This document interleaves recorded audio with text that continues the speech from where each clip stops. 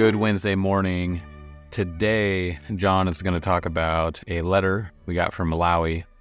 We're going to talk about families and the value and the stories that the children can be drawn into.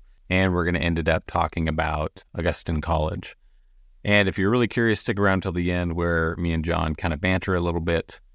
But also something, as you listen to today's podcast, you're going to hear about this gentleman who wrote in a letter from Malawi. And prior to recording the podcast, John and I were just talking about things and talking about what would it look like for maybe the viewers of this podcast. We didn't specifically say this, but the viewers of this podcast to raise some money and maybe get this kid, Canada, to Augustine College. So if you guys have questions about that, feel free to look in the comments down below to contact us, reach out to us. And again, my name's Craig Flood. I'm the host today, and let's jump into it. Good morning, everyone. Yeah, it's probably not morning for you, but it is for me. It's a warm and somewhat muggy day here, but I've already had a good morning, so I'm in a good mood. The good Lord does that, doesn't he? One of the things that's happened in the last week or two is I got a lovely email from a final year medical student in Malawi who had been down with a group of Christian students from the medical school to the my daughter's mission project. She's been collecting abandoned children in Malawi for 20 years, is now sliding out of that to come back and keep the place funded. They're currently dealing with horrendous flooding and disaster, which seems to happen every other year, something or other. Anyway, this medical student went down with other medical students to be helpful, see what if any of the children needed anything doing. Then got talking to Joanna, and he was talking about how much he needed someone to help him negotiate through what he could see medicine doing to his soul, but he didn't know how to do it. And so she said, well, you might like to listen to my dad. And the email was as follows. I read it because it's beautiful. I won't give his name because I haven't asked him permission yet. But he says, I am a final year medical student in Malawi. I first learned of you from your daughter, Joanna, during a chat we had when we went to her and her big family in Bangula last month. With the Christian Medical Fellowship group here, we periodically make trips to the village where we serve and interact with the children. After that, I quickly went on YouTube and have been listening to you and your talks ever since, especially in the morning. And I am currently listening to one as I write this email. I have been a distance learner necessarily, and all I can say is thank you so much. This is what I have been needing for so long. Someone talking about the depth of the originality of the medical practice and its implications to the whole undertaking, and how to tackle it on a Christian basis. Throughout my medical school, one thing I have consistently thought about is the meaning of medicine today, considering the many dilutions of our noble profession which have been bombarding us for the past centuries. I've also read quite a number of writers on philosophy and life, including Chesterton, Lewis, Schaeffer, and Thomas Brown. Very unusual, that one. On top of this, getting to hear you and your messages have been complementing pieces to my puzzle, and they are a very important one. No one could not enjoy an email like that. But I know there are thousands of students like that. This is the big difference between African students and ours, their culture and ours. Theirs is a culture which is, I think, turning steadily towards Christianity, whereas we're turning steadily away. We're like ships passing in the night, going in opposite directions. And they're going in the right way, but they are troubled by all the things that have always troubled the establishment of the Christian church. when the Holy Spirit touches us and we comprehend the gospel and grace comes into our lives, that can be fast or slow, but sometimes it can be very fast, instantaneous change even. But that doesn't make you good. It doesn't make the society better instantly. That's a long, long, slow process. For whatever reason, God does it that way. Look at the thousands of years He spent preparing the Jews primarily, I think, to understand that, yes, I've given you a heart and mind to understand good and evil, but you're also obsessed with yourselves. So you think that by keeping those rules, everything will be good. Well, it will certainly be better, but it's not enough. So Christ came to the one group of people on earth who would not be willing to listen to Him at one level because they thought they could do it all themselves. And basically what He says about the law in the Sermon on the Mount is, you have misunderstood it. You think that if you obey all the rules, everything will go well. But that's not what the law is for. You've had to diminish the law in order to think that. Now think about the law precisely. You cannot keep a single one of them successfully throughout your life. When I take it down to the level of what you're thinking, I make no distinctions, says Christ. I look on the heart. The fact that some people express what's in their heart has a social implication, but the spiritual one is what concerns Christ. And He says, you have got to learn that, as Paul beautifully put it later on, that the law is a schoolmaster to bring us to Christ. Its function is not to make you good, but to make you understand why you need a Saviour. And if you don't see that, you haven't begun to be a disciple. And the way we present the gospel, sadly in Africa too, evangelism with lots of people and crowd psychology and all the rest is not the ideal way to do it, I don't think. God uses it. My own wife was converted via a Billy Graham crusade, not even live. But nevertheless, what Christ is looking for is disciples. He could have done things that should have wowed everybody and made a huge emotional impact at the time, but He didn't. He chose to pour most of His time into half a dozen oppressed people in the modern sense, and He transformed them from the inside. And they changed the world as they understood the nature of the gospel. So, in Africa, conversion has happened and people can see what it's done. They have live stories. It's a bit like being in the Acts of the Apostles at the time. Miracles still happen there in a way they don't here. God does that when the gospel first comes.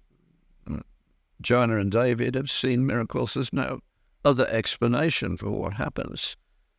When you're miles from anywhere, if miracles don't happen, it's a disaster. But when God is present, it's not. So that ethos is still alive and well in Africa. So there's no hatred of Christianity like there is in the West now, and the hatred of our own culture and what has happened. So everything we look at, I was just switched the television on actually to look at a cricket score, but I got a children's program before I got to what I was interested in. And the people on that children's program and the cartoons that were going on, I thought, my goodness, they have got such a different ethos behind them.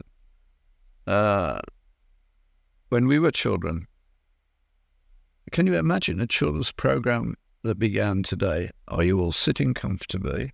Then I will begin. That's how Listen with Mother used to begin every day, that you're going to sit down, be quiet and listen. Kindness, goodness, stories with good moral content. They were the norm. Little jigging and up and down, I mean, that could be done and was done, and that kind of enjoyment children do naturally. But what we realized we achieved, or was achieved in us, We can both remember running home from school in order to get home in time not to miss any of Children's Hour. There was 1 hour of children's programming on the BBC at that time, at 5 o'clock, I think, if I remember rightly. But we wouldn't be dragging around. We wanted to be there. And they did consecutive stories, serial stories, but beautifully read by British actors. And they captured us. And the story was not going to pretend that I'm just going to make you all excited. That wasn't what it was about. It was about drawing you into a narrative. So we learned to think in that kind of way. And I went on to think about that a bit more. You see, I had no screens, we had no television, we only had the radio, which of course is a more Christian medium than visual one, although we're visual at the moment. We're really Logos people at the end of the day, and a culture that came from the word rather than the image. And we had that. And underlying that, there was a total acceptance of Christianity. I mean, you go back and read Hansard, the transcripts of Parliament 100 years ago, and God was mentioned, beginning regularly with reverence. You go back 150, and very frequently, there was no question that the world was created by God as a basic principle till Darwin came along, and he gave an account which was misunderstood at a very important level. I mean, it meant that Victorian businessmen could say, oh, well, it doesn't matter if I grind the faces of the poor, it's just the way the world is. That's part of the process. There's no loving kindness in the Darwinian story. There's no moral base. But it didn't really infiltrate the whole culture for a long while. And so we grew up with a tacit world that was basically biblical. And in fact, the whole of Western culture is made by the Bible. And the Protestant church in particular happened because of the printing press, Logos. And what did Gutenberg print first? The Bible. So that very shortly, millions of people were reading the Bible. And Luther translated it into German, so they got it in German. In the vernacular was what happened very quickly, and that meant that people started to think for themselves in a way they had never dreamed of being able to do before. In the Middle Ages, not all Catholic priests had a copy of the Bible. I mean, everything had to be copied by hand. It's a very long, slow process. I mean, God's not in a hurry. But once printing came along, and the Bible could be read by every man, every woman, it was a different world. And the Protestant church in particular was a product of that. In the process, we tended to lose some of the sacramental understanding that had been the reason people went to church for all those centuries. The sacraments were more important. Preaching in most churches around Europe would have been minimal in most cases. So that was a very different world. Now we've reached the stage where, well, you travel on a bus or a train or whatever, and what do you see? Everybody's looking at their screens. They go to a restaurant. Dad is paying to take the family out for a meal, and the kids are looking at their screens during the meal. And so are the adults. They don't even turn them off for that. We've got studies now showing that their power over us is such that highly intelligent people, like students in medical school, there's been, I can't remember the exact details, but fundamentally they took a group of students away for a weekend and they took their phones away from them. Said, you're not going to use them this weekend.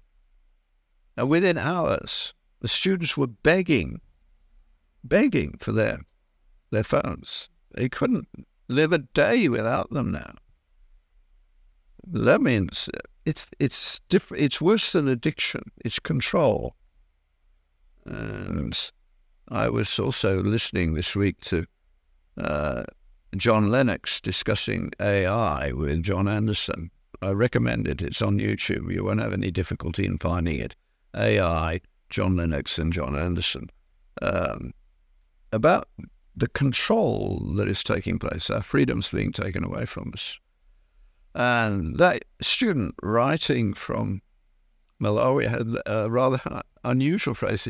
He talked about the dilution of medicine. It's a nice thought, actually, because medicine was narrowly focused on the patient for a long while because we had no treatment. All we offered them really was understanding. We understood the diseases to a degree, so we could tell them, that's a bad one, you're going to get over this one, whatever. But we understood that it was helping a fellow human being to cope with a difficult situation. Now, you get, as my wife said again when she had to go into a hospital for surgery some time ago, she said, the residents looked at me through the results. They didn't look at me and then the results to tell me what they meant. They looked at me through the results, and she's right. And we've become more and more hyper-specialized, and the actual meaning of medicine has got lost. I wrote a piece about it. I probably mentioned it because I was annoyed by something that occurred in the Canadian Medical Association Journal. I wrote a paper. I passed the office on my way home. I put an envelope and popped it through the letterbox, and I said, well, I won't even get an answer, but I did the next morning from the editor who said, I'll publish this, but only if I can have two people to rebut it. Because basically I was attacking the whole medical education process and the way it's lost its way, lost its focus.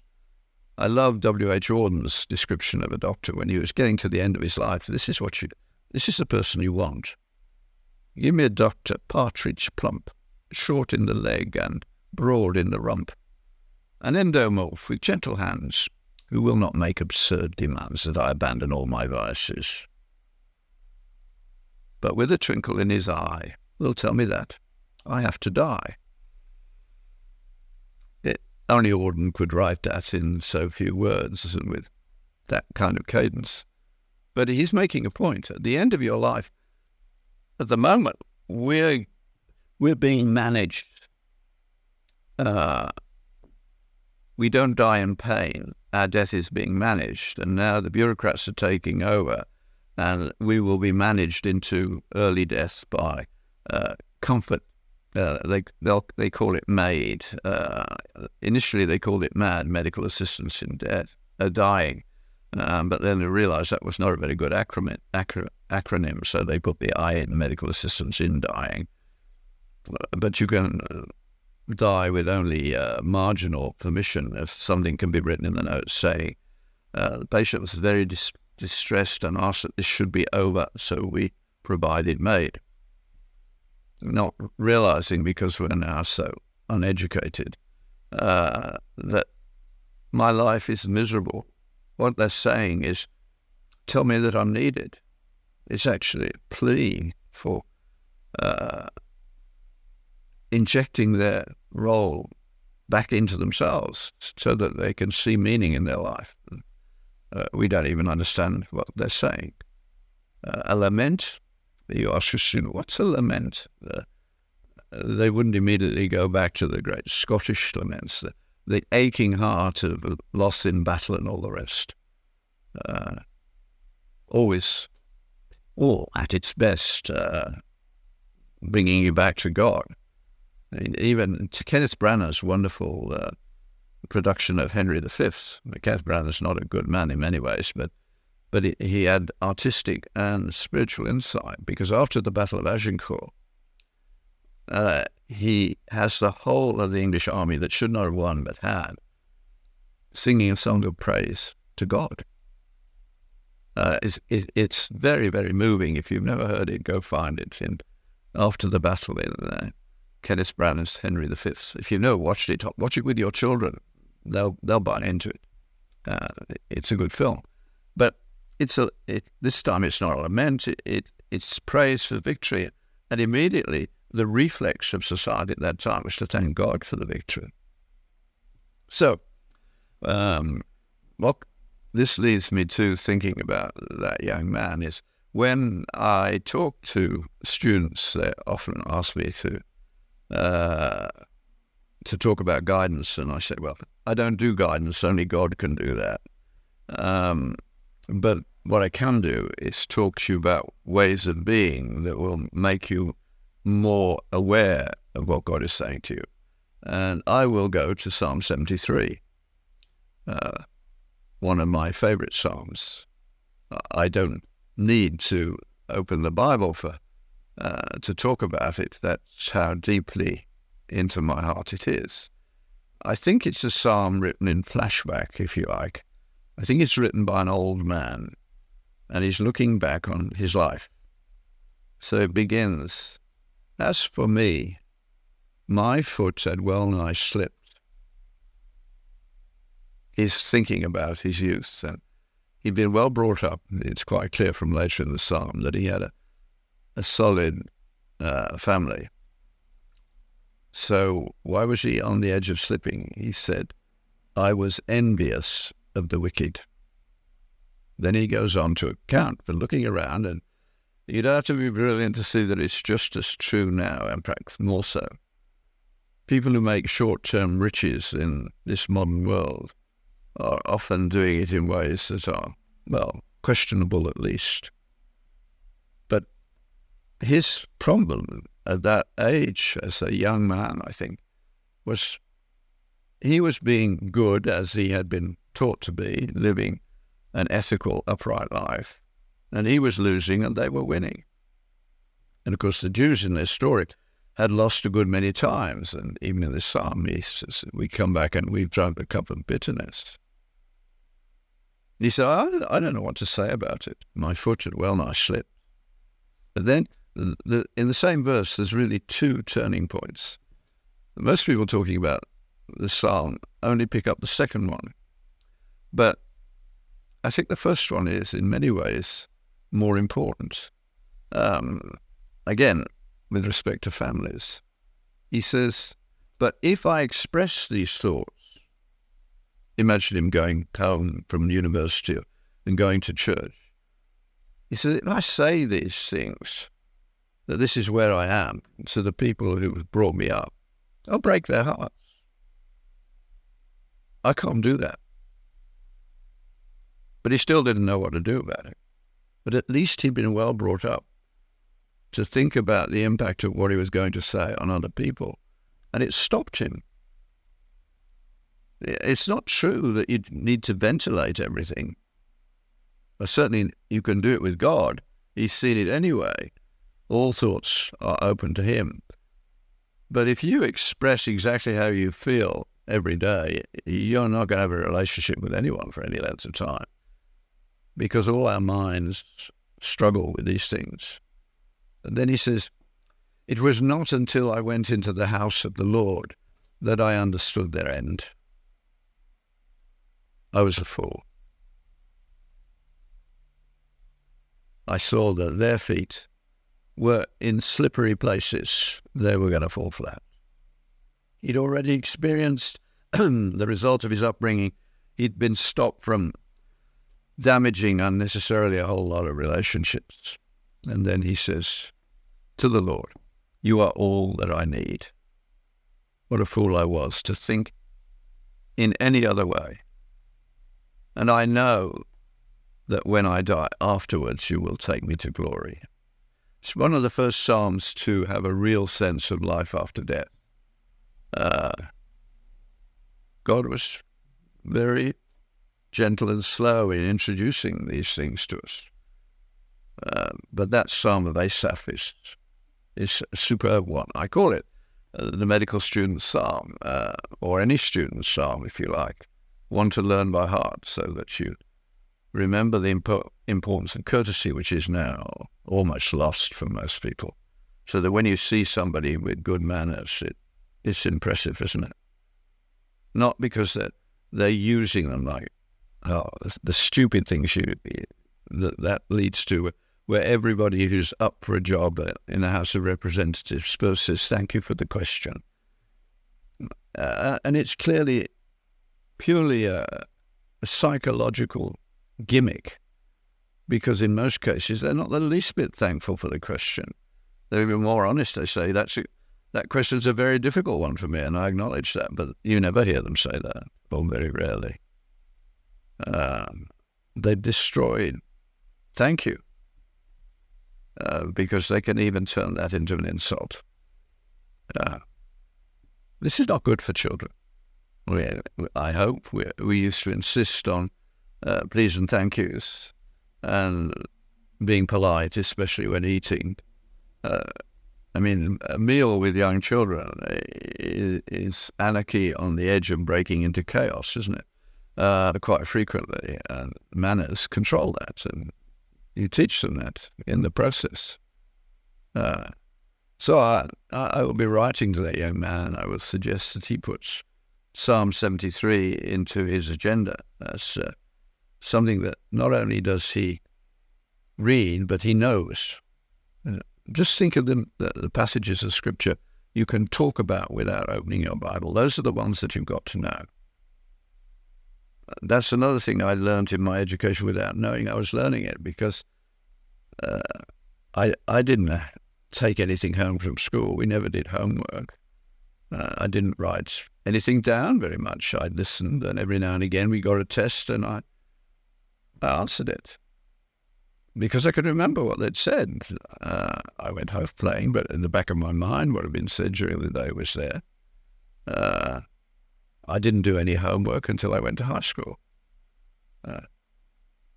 And I didn't realize for years and years and years that the memory that God had given me, and that had been trained in various ways. I mean, going to church on Sunday morning for 2 hours, and I knew that we didn't make no adjustment for children, no children going out. Children sat through it all. But it wasn't. To me, anyway, I'm so sure to some children it was a huge problem. But children do have a sense of when their parents are doing something important to them. Even if they don't understand it, they will have some reverence for that. And that was the most important thing I learned about the Bible. I learned that these people loved that book, and they loved the Lord. And it gave structure to their lives. I was talking to a young man this week, and he's just about to get married. And he said, I have no experience of a family like yours. He said, it's been overwhelming for me in many ways, in a good way. We had a wonderful discussion. He went away with my copy of Mere Christianity, given with pleasure, because he's ready for it. Hospitality is going to be one of the most important things that we can do to reach the society around us, and bringing up our children well, and demanding high standards and self-discipline is critically important, because otherwise their minds will be chewed up and ruined. They're not capable of concentrating for any significant amount of time at the moment. So if you find something that your children or your grandchildren are really interested in, feed it. It doesn't matter what it is. As Lewis said, I'd rather have a man who was interested in stamp collecting than a man who had no interest in anything, which is what most of them have now. Anything that you do with passion will teach you something if it's a good thing. I mean, not if it's a bad thing. But truth is all that's at stake, really, here. And so we went slowly enough that we actually took things on board. So people growing up in that period all knew their times tables. They all knew the Bible. They'd all, during their time, met school teachers who cared about literature, cared about science. The models were there. It is a very, very interesting story that this young man has already worked out, that science is one thing, medicine is even bigger, but why did it happen, where it happened, and at the time that it happened. Science and faith are not at war. Science is dependent on faith. And we have just had this year one of the most horrendous steps in horrible government.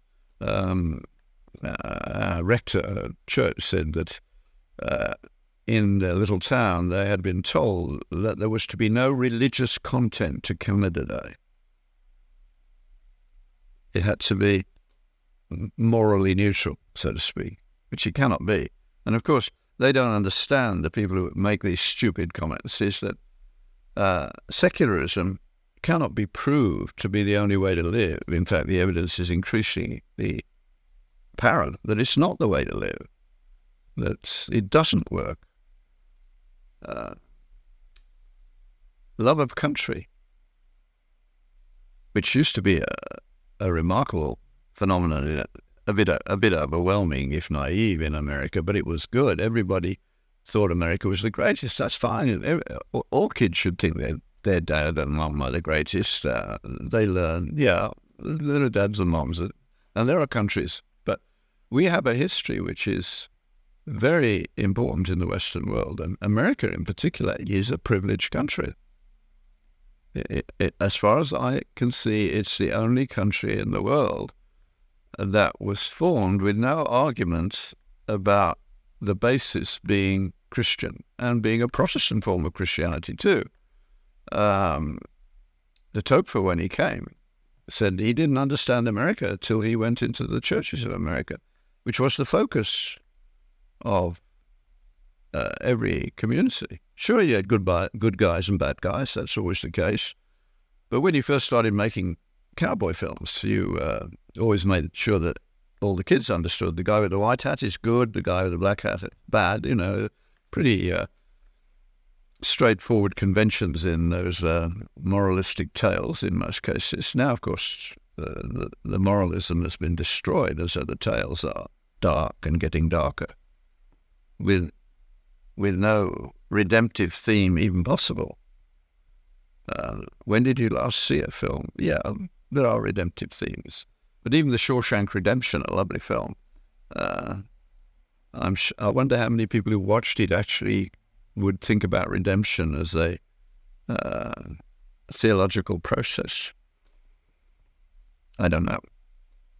So the narrative that we have to preserve has got to be first worked out in the family. That young man has honestly been brought up in a home where belief in Christ had pushed out the pagan gods, and it would be very simple.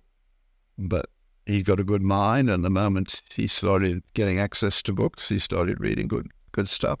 He obviously had some people in his life that were models that he was following, and he's looking for models. That's wonderful. Where we're going, I don't know. The fact that what we've done at Augustine College, which has now been running since the late 90s, has such a small take, if you like. I mean, we do something that very few other educational institutions have done. The students who come to us have a very high probability of going to church after the experience, of retaining their faith through university. Pew usually puts the figure these days at less than 20% will do that. They'll come back in due course, but you go to church, you can see the whole. The 20s and 30s are not in church until they have a family, and then they start to come back to church in America. Not so much in other places, because Sunday school is dying. Because there's so much trivial competition, they'd far rather watch television and cartoons and be on their phones. The Sunday school is just passé, gone. That's very sad. We will not have our own narrative. And de Tocqueville understood that what was happening in America would lead to a dumbing down. And even if you think about it, the equity of outcome is what they want, equal outcomes. Nobody should be any richer than anyone else or have more things than anyone else, except the very elite, of course. But think about it for a moment. If they actually were so unfortunate as to achieve what they wanted, there would be no point in doing anything. Because those who do nothing have exactly the same outcome as the people who work their butts off understanding something. Now, obviously, there are different levels of that. You can do it for purely intellectual reasons, and that's what it used to be like in the university. And the great thing about academics was that they weren't very interested in things. One of my most academic teachers, married to an equally academic wife, their sitting room had a carpet, 2 deck chairs, and a fire and books galore. They didn't need anything else. I mean, there was probably some whiskey lying around as well, but they were not bothered about things. One of the other guys who taught me at medical school, he was actually a very wealthy man, but he just drove a little Austin 7. He didn't need to show off. It wasn't the way it was. Now, it's all about display and what others will think of you. It's trivial. It's trivial. I remember going to see Beyond the Fringe, which was the show in London that preceded Monty Python and all the rest of that kind of thing. And Jonathan Miller had a lovely line in Beyond the Fringe. He said, I went out the other night along the Tottenham Court Road. He was a medical student at the time. I needed a little relaxation, but he said, all I could find was rape and murder and lust. I can get that at home, but there was no real entertainment anywhere. Of course, that's what they were doing, and they did very well. But the throwaway lines in these things are so important that they're showing you where you get to. There was no unnecessary vulgar speech. Then it started to appear. Now, the F word and the S word are everywhere. It's basically a failure to be able to make an interesting sentence as far as I can see. I call it adjectival and adverbial depletion. They don't have any adjectives and they don't have any adverbs, so their life is very boring. Everything is F. There's nothing else to say about it. Well, you might as well be an animal. That's what we've got to. But our culture didn't do that. That's what this young man is already appreciating, and he will get further immediately. I mean, the heart of medicine, in my view, was 4 key ideas which the Greeks understood, the Hippocratic physicians. They began with an oath, a promise. I vow by Apollo, Hygeia, Panacea, Asclepius, and all the gods and goddesses. Now, no Christian would take that oath, but those are the only sources of transcendence that were available to the Greeks. And what medicine was, what they were saying, they wanted to improve medicine, which was pretty dire at the time. Physicians killed in the time of Hippocrates. It was easy to do and you made money. And they actually wanted to make it better. So they understood that if you could take seriously the idea of judgment after death, if your vow to the gods was real, you would be a better physician. You wouldn't abuse your position. No, it doesn't work completely, but it's still true. Now, of course, with MAID and the like, I can say to any medical audience, is it not true that when you come to the end of your life, you want a physician whom you can trust? That means a physician who fears judgment after death. If he doesn't fear judgment after death, the only question is, can I get away with it? If the answer is yes, you do it.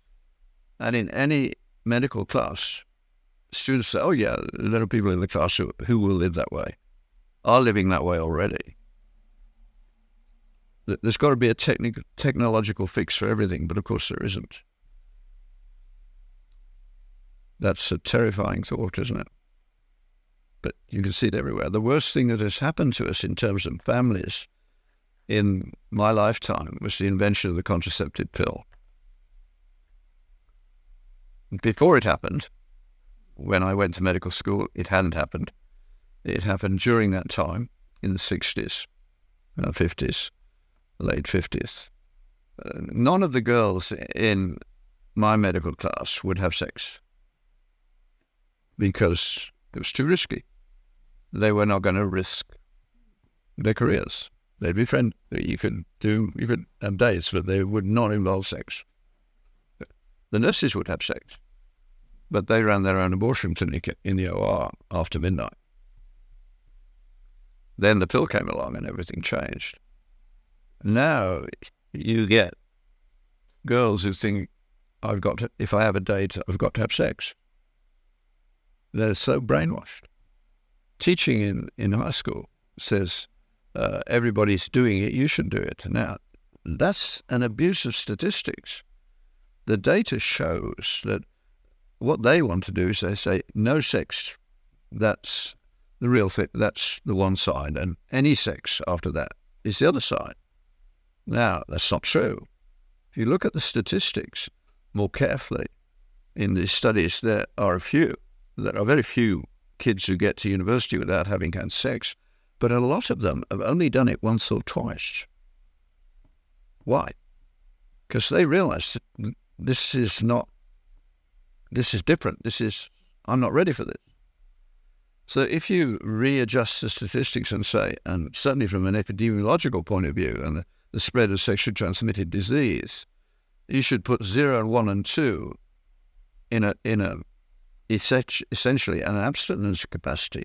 They're not going to get sexually transmitted disease, except if they're very, very unlucky. Now, when you looked at the first data coming out from when AIDS was still called gay bowel disease, because that's where it was first called, because the first place it was seen was in the bathhouses of California. It actually came from Africa, and the person who allegedly brought it into America was an Air Canada steward who knew he'd got the disease. And he went to one of those bathhouses in San Francisco or LA or wherever it was, I can't remember. But in the morning he switched on the lights. He said, "Gentlemen, I've got the curse and I've slept with each of you." What it meant is he'd been going around having sex with multiple people that night. And when you looked at the data in the New England Journal of Medicine, there was a risk of getting the disease and number of partners. I can't believe it. The partners went up into 4 digits in a year. That means multiple partners every night. And then I met a few of them. Yeah, that's the way it is. That happened in no time flat. And we now have an entirely different world. And most people still can't bear to think about it in any honest fashion. And of course, we've got a technological fix now, so we can control HIV at vast expense. But it's been a wonderful success in stopping its spread. But it wouldn't have been necessary in the first place had we held on to our way of living in the past. And the other thing, of course, that did was it meant that in peak creativity times, sex didn't get in the way. There's very good evidence that the later sexuality starts being active, the more inventive things get done in the immediately preceding period. And guys know one of the things that we can be is tunnel vision, and when something gets a grip on us, it can really take over. You look at the hours of work that people like Faraday put in as a boy.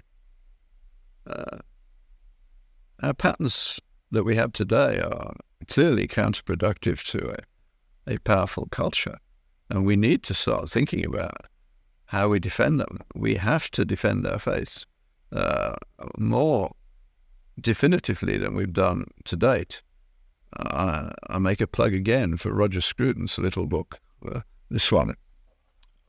You probably can't read it, but it's Confessions of a Heretic.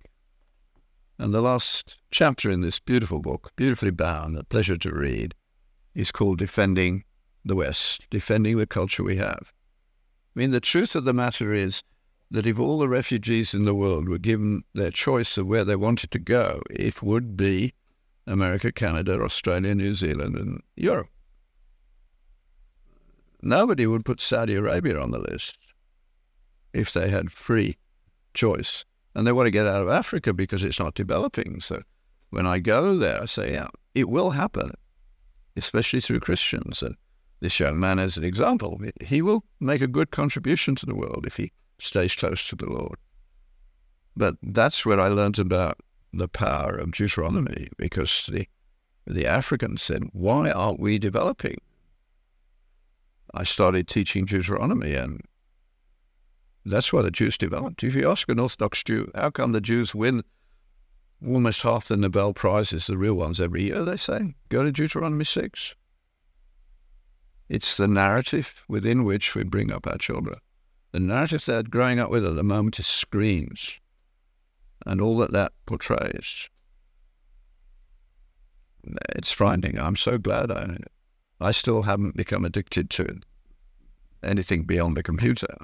I've had a cell phone for some time. I've used it about twice so far because immediately after Sally got it for me, COVID came along. The only reason I needed it is that people can't meet you at the airport anymore without parking, and I don't want them to have to bother to do that.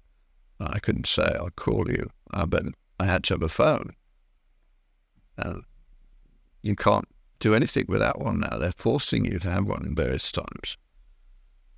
But that means you're vulnerable to all that goes with it. I suppose if we could persuade people to keep a record of how much time they actually waste for no benefits each week, I think it would be horrendous. I can't imagine how much it is, but I'm sure it's a lot. But that's enough bad news for the day. But it's not bad news, is it? As the light gets less, our light should and will shine brighter. It's sad that someone can say, I haven't known a family like yours, but there's no reason why you shouldn't have one. I think that's it. Thanks, Sean. I'll leave your imagination to work out how we can do something about getting young people to take a gap year, not doing nothing, but doing an Augustine-type program. We need to be able to say, come and do it for free. Given what it does for the church, I mean, if you could take 20% of your students, your young people going off to university, coming back to church, and turn it into 70, what does that mean in terms of the church's finances, for a start? I mean, there's got to be a way. What's Jordan Peterson's phrase, monetizing? I don't like the phrase, but we could monetize, saying, if you set up a scholarship program for your kids and said, you can have this year for free, we'll give it to you as a gift from the church. If you've achieved certain standards, you've got to be able to write it, for it to be worthwhile, you've got to be able to write a decent essay. We can fix it as long as you can make some progress. Will make a big difference in the quality of the essay you write.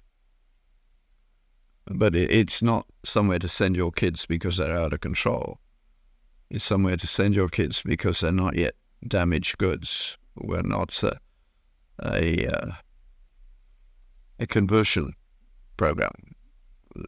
If you do come and you're not a Christian, you will convert in 6 weeks or leave. That's basically what happens. There's only been a few in that category.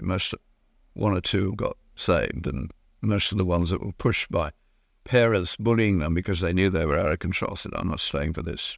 Question, you mentioned something about Sunday school and how it's just not a thing anymore. Were you talking about Sunday school in relation to children or Sunday school in relation to adults? In relation to children.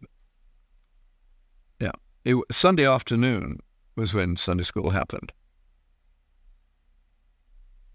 And of course, in the working class areas, it meant mom and dad had a quiet Sunday afternoon, so they loved it.